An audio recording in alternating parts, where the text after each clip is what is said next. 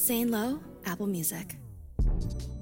It is time for the 44th conversation right here on the interview series. And it's the second conversation on this podcast with Hayley Williams. And hopefully there'll be many, many more. You know, these don't really feel like conversations that are attached to the release of music, even though they are. There's a brand new Hayley Williams solo album, which is an incredible collection of songs that vividly details the whole experience of heartbreak, investing in something or someone so much and then it being taken away for one reason or another. How do you feel the next day and the day after that and the day after that? This, alongside a selection of classic albums, really serves the purpose of explaining and describing what that feeling feels like. And the music and performance is, of course, absolutely incredible. All performed and produced by Hayley herself. It's an incredible achievement, but we don't spend a huge amount of time talking about the ins and outs of that whole process when we speak. We sort of catch up and talk about just the human experience, what inspires the music, and kind of where it comes from. And she's such a compelling conversationist that an hour can fly by and you haven't even talked about the drums or the guitars or what that song means or this one or that one. And for me, these are the kind of conversations that allow me to better understand the whole process of what goes into making the music and where it comes from. You can hear it in the songs, it's laid out, but what's going on behind the scenes? Well, Hayley Williams has always been very honest and transparent about that. I appreciate it. I appreciate you checking this out. This is my latest chat with Hayley Williams right here on the interview series.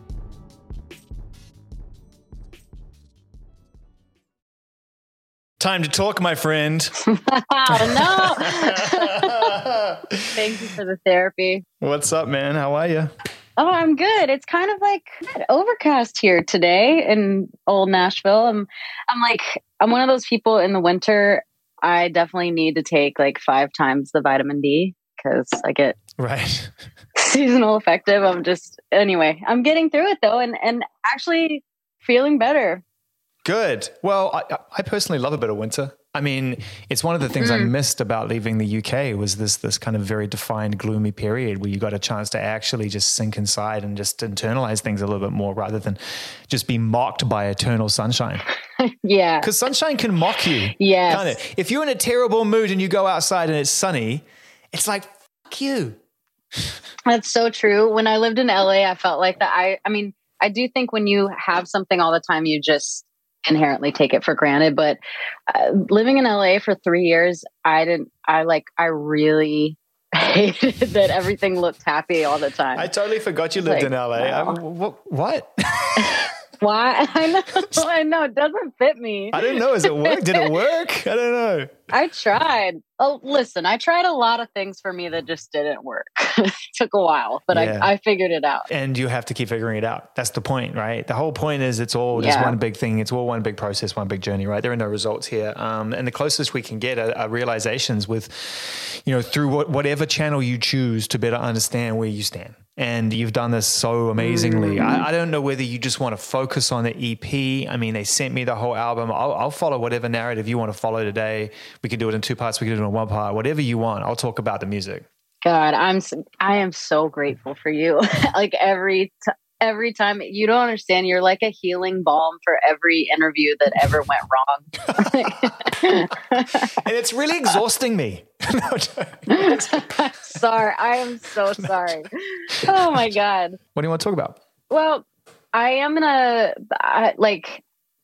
therapy was good this week, all that I'm going to put out the whole record at one time. We toyed with like maybe going off of like what we did with Petals for Armor, but I think there's a lot that we could talk about. I think I'm really, really proud that I played everything on it. And I'm also really, really proud that this album is what I have to show for surviving a year that was tough for everyone. And no matter if, real and very personal things kept happening to everyone and global things happened to the collective. Micro, macro, that's what it was. And that's what it took us a while to get our head around was, I'm feeling this, but normally when I feel this, I can just kind of prioritize my feelings over everything else. Yeah. And the really hard thing, I think, was for people to recognize that it was tough for the individual and for the micro, for the family and the friends around you. But what is that in context on a global pandemic and through infinite social and social economic struggles and equality, fights for equality, racial equality, the fights continue. And so how do I feel when I feel low? when the whole world is going through that? Yeah. At first, I will say there was a comfort in knowing that like everyone was kind of, for millions of reasons, everyone was just low. And then it got to the point where it was like, I don't want to ask anyone how they're doing. And I don't want anyone to ask me how they're doing. And it's not because I don't care, but it's just, I don't know. There got to be a point where it was like, oh, like everything feels like it could not be a trauma. Like, yeah, it opens the door to something. I don't know if I'm prepared for the answer, right? And I don't even know if I'm prepared to answer the question. And yet somehow you were able to find the courage to make music throughout that. Now, Pedals for Armor is a whole other thing because that was well underway by the time everything really started to shift. This record is a true reflection of what last year felt like for you, starting with the point of you playing everything.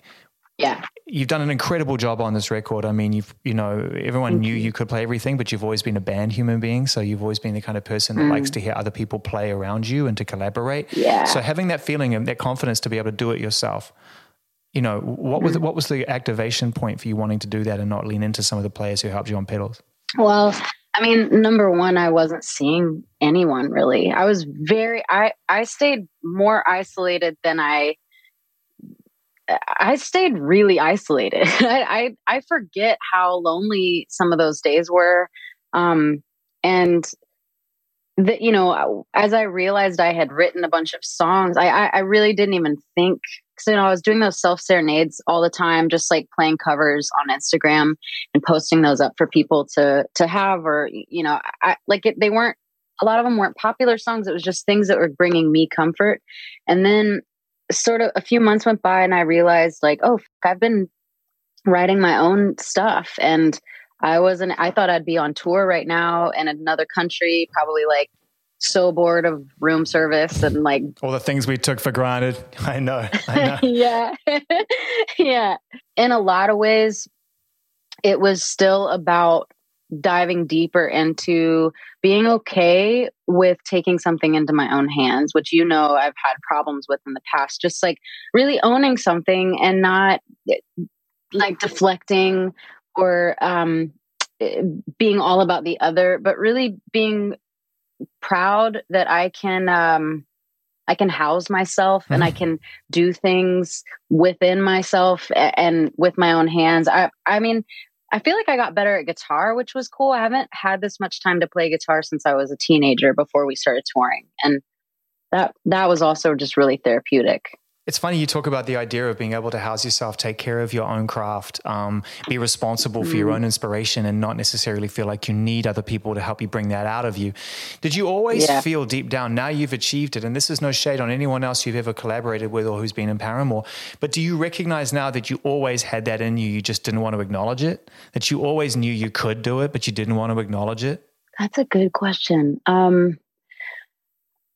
I want to say that I'm split 50-50 because I'm not a super confident player. I never have been. Like anytime I've ever played with the guys or just played around, they're like, oh, you should play a little harder, like play it louder, and I'm just so, I tend to be kind of timid, and so I think that has always been true. And it's still true. I mean, thank God I recorded most of these guitars direct because there was just no room for loss there, but with tone and all that. So I think the other half is that I can remember being 9 years old and getting like a little play kit drum set, and being able to just spend an entire weekend locked in my room playing drums to albums that I listened to. It was probably Hanson or something at the time, but like, I just... The drums on the Hanson projects were surprisingly tough. You need to go back and listen to those Hanson projects. Those drums didn't play. All right. If you're going to write pop songs that big, you got to make sure the kicks in the drums snap. You're right. And also I was devastated later when I found out that they recorded Zach Hanson and then they recorded over Zach Hanson for their debut album. This is new to me. Yes! I was so pissed. It's really sad. It makes me sad. He's 11. But you think about I mean, okay, that's a loop for a start. But when the drums kick in, there's some bump to this. Listen to this. Oh! There's no fucking way an 11-year-old kid's playing that. I mean, come on. Well, who are we kidding? Who are we kidding? It was probably Josh Freese. It was probably Josh Freese. And he's wicked. Have you met them? One time. Yeah, I met them one time. Hold up. What? Did you hold it together? Did you compose yourself? Okay, yeah, I have so many questions right now. Number one, were you in Paramore? You must have been. You don't get backstage unless you're in Paramore. Yeah. Okay, so hang on. What era Paramore are we talking about here? Self-titled. Shit. So you're already a thing. So you're rolling up, knocking on the bus and like, hey, what's up? It's Hayley from Paramore. Oh, this is too good. They came to our bus and they're like, hey, we saw your bus, and we asked some of the people that were, because, I'm sure all the crews were probably hanging out in the lobby bar or something. Sure. Like, we asked who it was, so we wanted to come say hi and bring you some of our beer. It's called Hops. And I was like, did you trip? Was your mind just all over the bus? It was so. First of all, I did not think this conversation would go this way today with you. But get out of the way. It's happening.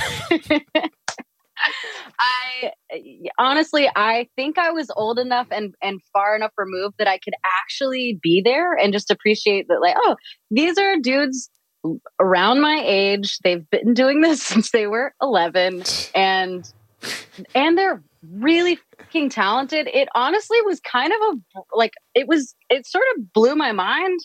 And then also at the same time just felt so normal. And I was like, oh, head, yeah, in reality, you're like sitting there going, these guys are normal. They're about my age. They're really fucking, oh my God. Mind you, I didn't even drink at the time, and my ass tried it. At the time I didn't drink. I was like, oh no, I don't put poison in my body. Give me some of that hops. Yeah, I was like, yeah. Give me some of that hops. You're like, this shit tastes awful, but goddamn, you guys make funky pop songs. I wish I remembered what it tasted like, but I'm many beers in now. Watch the segue. The drums on this record, whilst they don't retain the funkiness of a Hanson, that 9-year-old child who's learning how to play drums in your bedroom, you went there and you pulled that person back into today, right? Because the drums on this, whilst spare, are phenomenal. The feel and drums it's really, really hard to make drums follow the feeling of instruments that are a little more emotive, like a piano or a guitar, and most certainly a voice. It's hard, man, to make a drum add value to that without just keeping a beat. Really tough. Well, and I'm really hard to please with it too, because I'm in a band with my favorite drummer in the world. Yeah. So it's like, I really, I was always going to be hard on myself, but I also, with all of the instruments, I was easy enough on myself to understand, like, look, this actually, like, doing all this is just fun for me, and I don't have to play it perfectly. And I recorded this with my friend Dan, who wrote Dead Horse with me and Rose's Lotus, Violet Iris with me, and Taylor. He produced this, and we did this in this room that I'm sitting in right now in my house. And I just told him, I was like, look, be as hard as you need to be on me when I'm playing.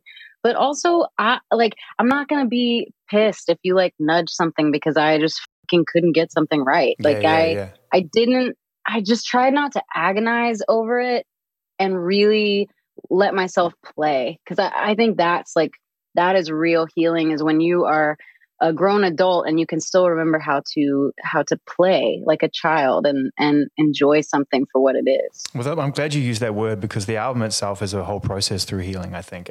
Listening to it lyrically, you've left nothing off the table, and I commend you for that. Because as a writer and a performer and an artist, you captivate your audience. A lot of people perform for their audience. You definitely have an audience that is drawn into you as a human being. And I can imagine at times that's meant that you felt like you needed to protect yourself, even from the people who love you the most. But you've really dropped the guard on this one, and you've let yourself completely wide open in a vulnerable way. I feel we have to just sort of touch on some of the subject matter and lyrics on this album, but I sort of want you to pick it up. I don't want to ask a question. I want to follow you. Oh, okay. Well, the album is obviously as good of a picture of heartbreak as I could do, I think. Ooh, yeah, And also I realized as I was kind of untangling a lot of knots in myself, that there are just so many ways that I learned how to love that were not right, and unlearning something that you're 31 years in on is really tough. And so some of the stuff that I talk about on Petals for Armor, it's like I'm still in those processes. And honestly, if we had toured Petals for Armor, I probably wouldn't have gotten to get to the underbelly. Like, I probably thought I was there, and I wasn't even close. You were ready for more distraction, right? You were ready for more like applause and more lights and more like, cool, this is really great. Yeah. Yeah, because being out there and being so busy all the time and having people, you know, even though there are times that you feel naked because there's a lot of eyes on you, it's the most insulated that I ever feel is being on tour. So one of my favorite songs on the record is called Inordinary. And the reason that I have such a reaction to it is that I think I started talking about something small and like an incident in my life. And then it kind of blooms into, you know, it goes from like wanting to belong to someone, and then belonging to a lot of people, and then belonging with somebody, and then realizing, oh man, I can barely remember what it feels like to just belong to myself. And I got to kind of experience a long period of time in this, however many minutes this song is. And I'm really, really proud of that. I always reference back to my 7th grade year when Mom and I moved to Nashville. We kind of, we did run away, like quite literally. And we came here to seek refuge. And we also had some family friends in town. And that's kind of how we got on our feet here. But that's when everything in my life opened up. That's when I met the guys. That's when music became within reach for me. Like, right, I learned to play the guitar, and you know, I'm really proud of this album because it's as much of a songwriter's album as I've ever made. I mean, at the end of the day, I wrote these songs just on my acoustic guitar by myself, and had voice memos of them, and then it turned into an album. I know that's the process, but your subconscious is somehow painting a picture, whether you realize it or not. It's not just random brushstrokes. Mm-hmm. Like when you listen to it at the beginning, there is no other song that could have started this album, and there's no other song that could have ended it, right? And you know, when it comes to putting it together like that, mm-hmm. there must have been times when you just felt really, well, a whole lot of things, but in particular scared, because it's such a story. It's not just a random selection of songs that you can order to distract and keen ears will pick it up. You've written it almost chronologically, I feel, in your own mind. Yeah. I will say there's a couple of songs that are years old, and I went and dug through, the last song on the album I started, I don't know, sometime in 2018. So that's after Laughter Time. Yeah. Wow. And so that chorus, that idea of no more songs for the masses, what's going on there? Mm-hmm. Well, I mean, when I love someone, when I feel love for someone, I'm like, man, my feelings are sometimes too big for my body. Like, you know me, I'm a very small person. But my feelings get away from me, and they become this very large entity that I sometimes feel like I can't control. And that's made certain things feel harder for me than they are. Right. And that's not to say my feelings aren't valid. It's just that they're not always 100% reality of what's happening to me, you know? And I think I take heartache or general deep sadness about, you know, my story and things I've endured or things I've watched my mother endure. I take those things so deeply to the heart that it feels like this will be the end. This will be, and I use that picture in that song that you're talking about, one last chorus, and talking about no more music for the masses. Feel my heart crack open. One last chorus. I'm singing into empty glasses. That's because I was drinking a ton. Yeah. That's just plain and simple.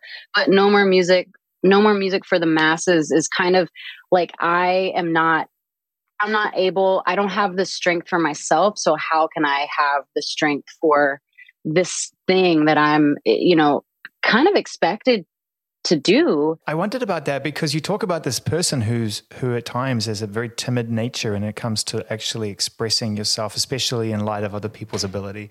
And yet you find this courage and confidence to go out on stage. And I've seen Paramore, man. I mean, when you come out, it's just like this bolt of lightning. And I wonder what it takes out of you, or how you prepare yourself to actually be that person who makes sure everyone has a good time and gets the Paramore experience, especially. And I don't want to, by the way, I don't want to ruin it for people. I don't want people to know when they see you live again that there's this, like, it's not true.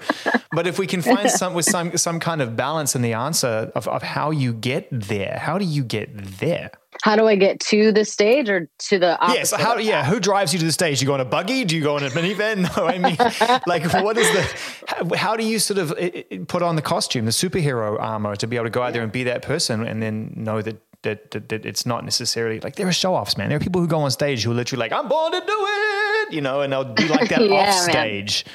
Whereas you are a contradiction in that regard, I feel. And that's like an uncomfortable thing about me, that I feel like I can feel the push and pull of it oftentimes when I have to go between something that I'm doing that might be very public facing and then my life at home with my family or my friends. I do think that there is something incredible about the energy that being, in solidarity with your friends on a stage and playing a show, that brings me a lot of strength that I don't credit to myself maybe as much as I should, because I do know that it's in me all the time.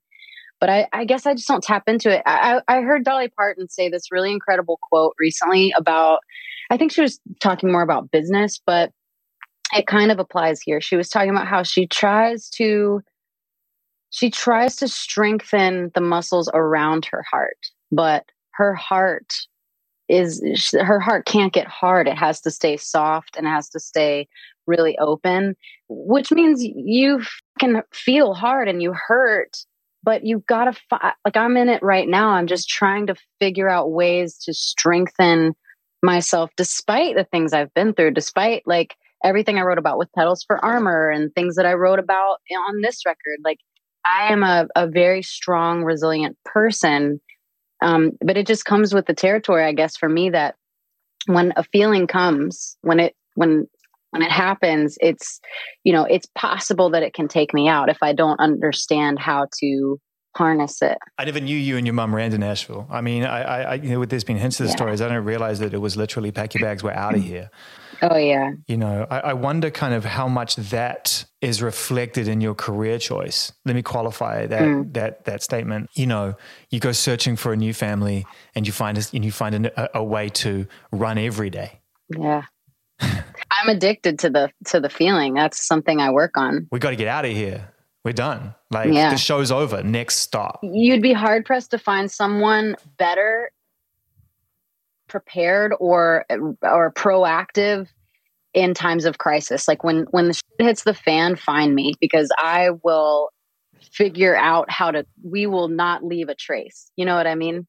And I think it's because of the shit that I don't even think it's all because of things I actually went through physically with my mom, but I think that it's almost like my mom and I have been talking a lot about the concepts of generational trauma and generational prayer. And I think generational traumas come up a lot because of what we've talked about over the past year.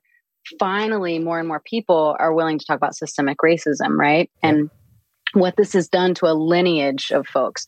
But for me, even just within my own family story, the women went through a lot of shit way before I was an idea, and certainly before I was born. And I think I just picked up on that at a young age, and we actually ran to Nashville 2 times. And the first time we kind of got found, and you would think like, oh, you shouldn't go back to the same place. But we for whatever reason, Nashville was the spot. Like my mom, both of us, I loved music. I really wanted to be here.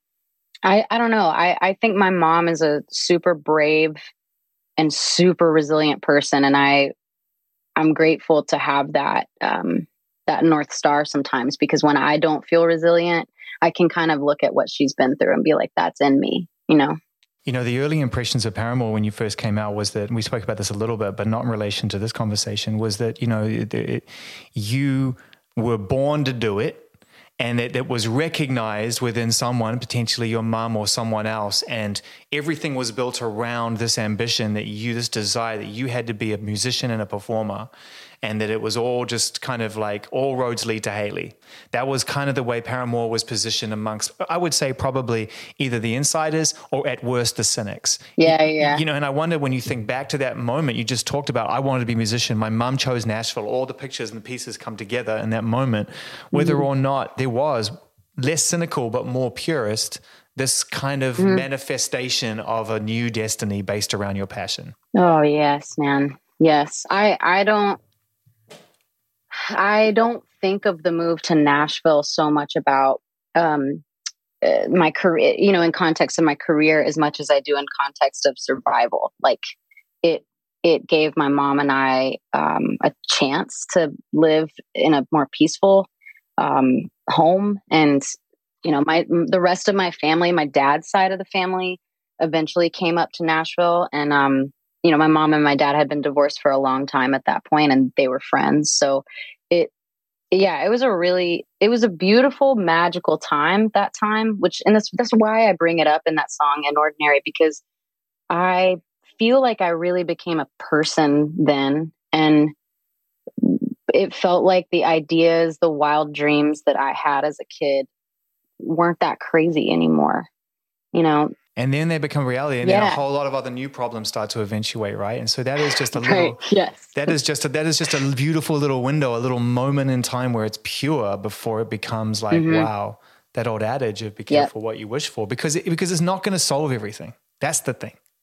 No, everything, we always talk about it with touring, you know, like when we used to tour, whatever you pack up and drive away from, you know, on that bus, you come back to it at the end of the tour. Like you're unpacking your clothes and like, it's all still the same, you know, and to make it even worse, the rest of your friends and the people that are home, they keep moving, you know, they keep on living their home life, their personal life. So yeah, that window of time when you know, those super formative years as it already, plus being introduced to new music and having this real freedom, you know, for my mom and I to feel really free and joyful. That window of time was so special, and I think back to it all the time, especially when shit gets really complicated. It sounds like the last 12 months there's been complications, as you said, on a global level, but you've had to navigate and you've had to charter a path through this. You did so through music. You know, I feel compelled based on the quality of the songwriting and the amazing ability to be able to capture heartache on this album. It feels very, very fresh. It feels very real. I'm not sure I've ever truly, you know, never really asked this question before, which is, what does it feel like when you are experiencing it in a very, very real, very fresh way, but you're actually navigating your way through it creatively as opposed to stewing in it, which most of us do because we don't have the option to write. And even people who do often choose not to until they have some clarity of thought. I don't feel like there's a lot of clarity of thought here except everything that you're experiencing in the moment.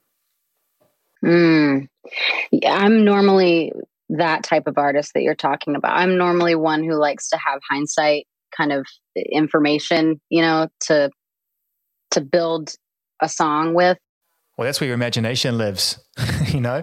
That's where you can incorporate a little bit of like, the facts are the facts, depending on which way you look at it. Yeah. But I don't get a lot of that here. It's so raw. Oh, man. Well, yeah, it's hard for me to listen to, which I told you, you know, it's not a record I'm going to like pop on and be like, what a shame. Feels great. I just, you know, I lived it. And also at the same time, it's like, it is so raw and so of the moment, but it also is such a culmination of all the lessons I've learned throughout like multiple relationships that just were that just felt like my own body was like eating itself. I just haven't had a great relationship with a good enough relationship with myself to receive pure and simple stuff like romantic relationships. I've been in therapy now since we got home from After Laughter, and I still go every week. I'm very fortunate that I can do that. But writing all of this stuff was kind of I didn't know I was writing songs.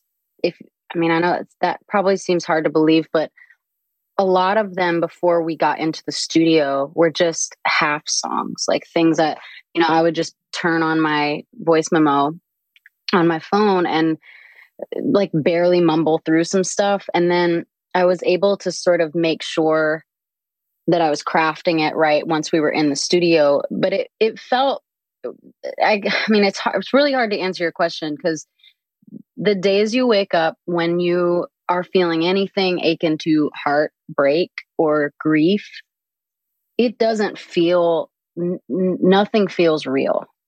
Nothing feels real or right. And you question every move that you make. You question if you're doing something in vain. You question all your motives. And you also just kind of question the point of anything. And so I think everyone was kind of feeling that way as it was, just being the year that we all had. And I think knowing that was actually helpful. It was helpful to know, like, I can't be the only person feeling a bad feeling or something, being struck with grief.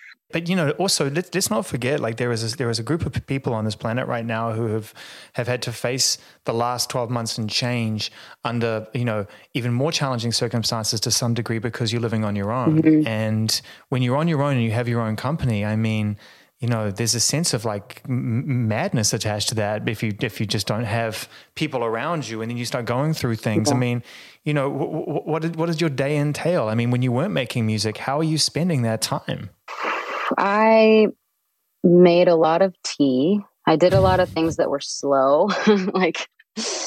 I literally would I kind of ritualized a lot of things like that. That was a good way for me to find. I remember I still can't believe this is real at all, but I did an interview with Elton John for his show. Mm-hmm. And I was telling him, I'm learning how to romance myself. And I think that looks like a lot of different things. But for me at that particular time, it was putting on a Jessica Pratt album and making a slow cup of tea and then lighting a candle and sitting in the quiet and appreciating this beautiful music and this beautiful tea. And it's crazy. If you had told 17-year-old, 18-year-old me that would be a sexy day in my life, one day I would have been so disappointed in myself. Yeah, but because we're young and you just want to chase everything down, and really, to your point, we're all running from things, right? We're all running into new adventures. We're trying to create new opportunities, and you forget that actually having a moment where you sit still and drink a cup of tea and smell something that's invigorating and listen to something and alert your senses is actually putting yourself back together. Because the rest of it's just been a big dismantling, I think.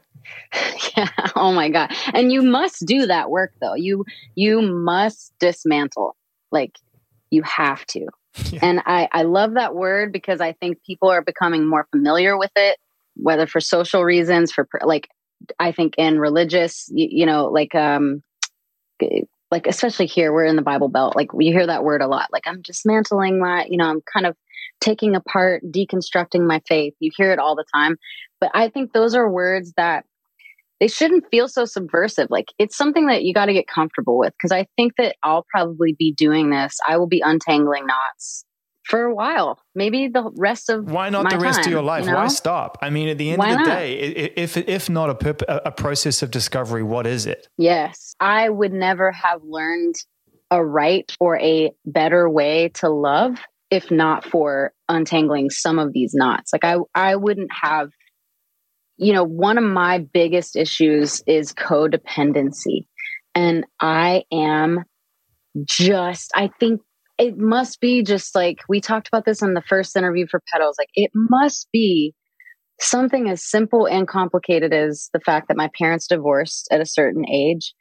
And I just, whether it's with the band, whether it's in a relationship, I glom onto where I can't see the beginning and the end of myself and the other. And that's what the song My Limb is about, because I've had to, if I want to learn how to love well and better, and then also in turn receive a better love, and I have to like stop cutting my own limbs off just to like, you know what I mean? Really, I got to a point where I realized like, oh, giving up on myself would be like throwing my entire body into a fiery pit when I really only have like a scab on my knee, you know, and being like, oh, well, that's it. I'm going to chuck that one. We'll try to start over tomorrow. Yeah. Disastrous thought, a disastrous approach to the whole thing. Everything is just one issue away from being broken. Yes. Yes. I mean, I've only listened to the album a few times, right? And there's so much to take in on the record that is, because of the writing, is so exceptional. But I do think that what you've achieved here with this album, I have to say, is about as clear a thought process in terms of what it feels like to, you know, I often say this thing, which I think probably sounds really annoying to people when they're going through heartache. I say, if you're lucky enough. If you're lucky enough, you'll feel it. Yeah. Like, if you're lucky enough, you'll get your heart broken, right? Which is the worst. I mean, I'm sure there are friends of mine who just want to punch me in the face when I've said it to them.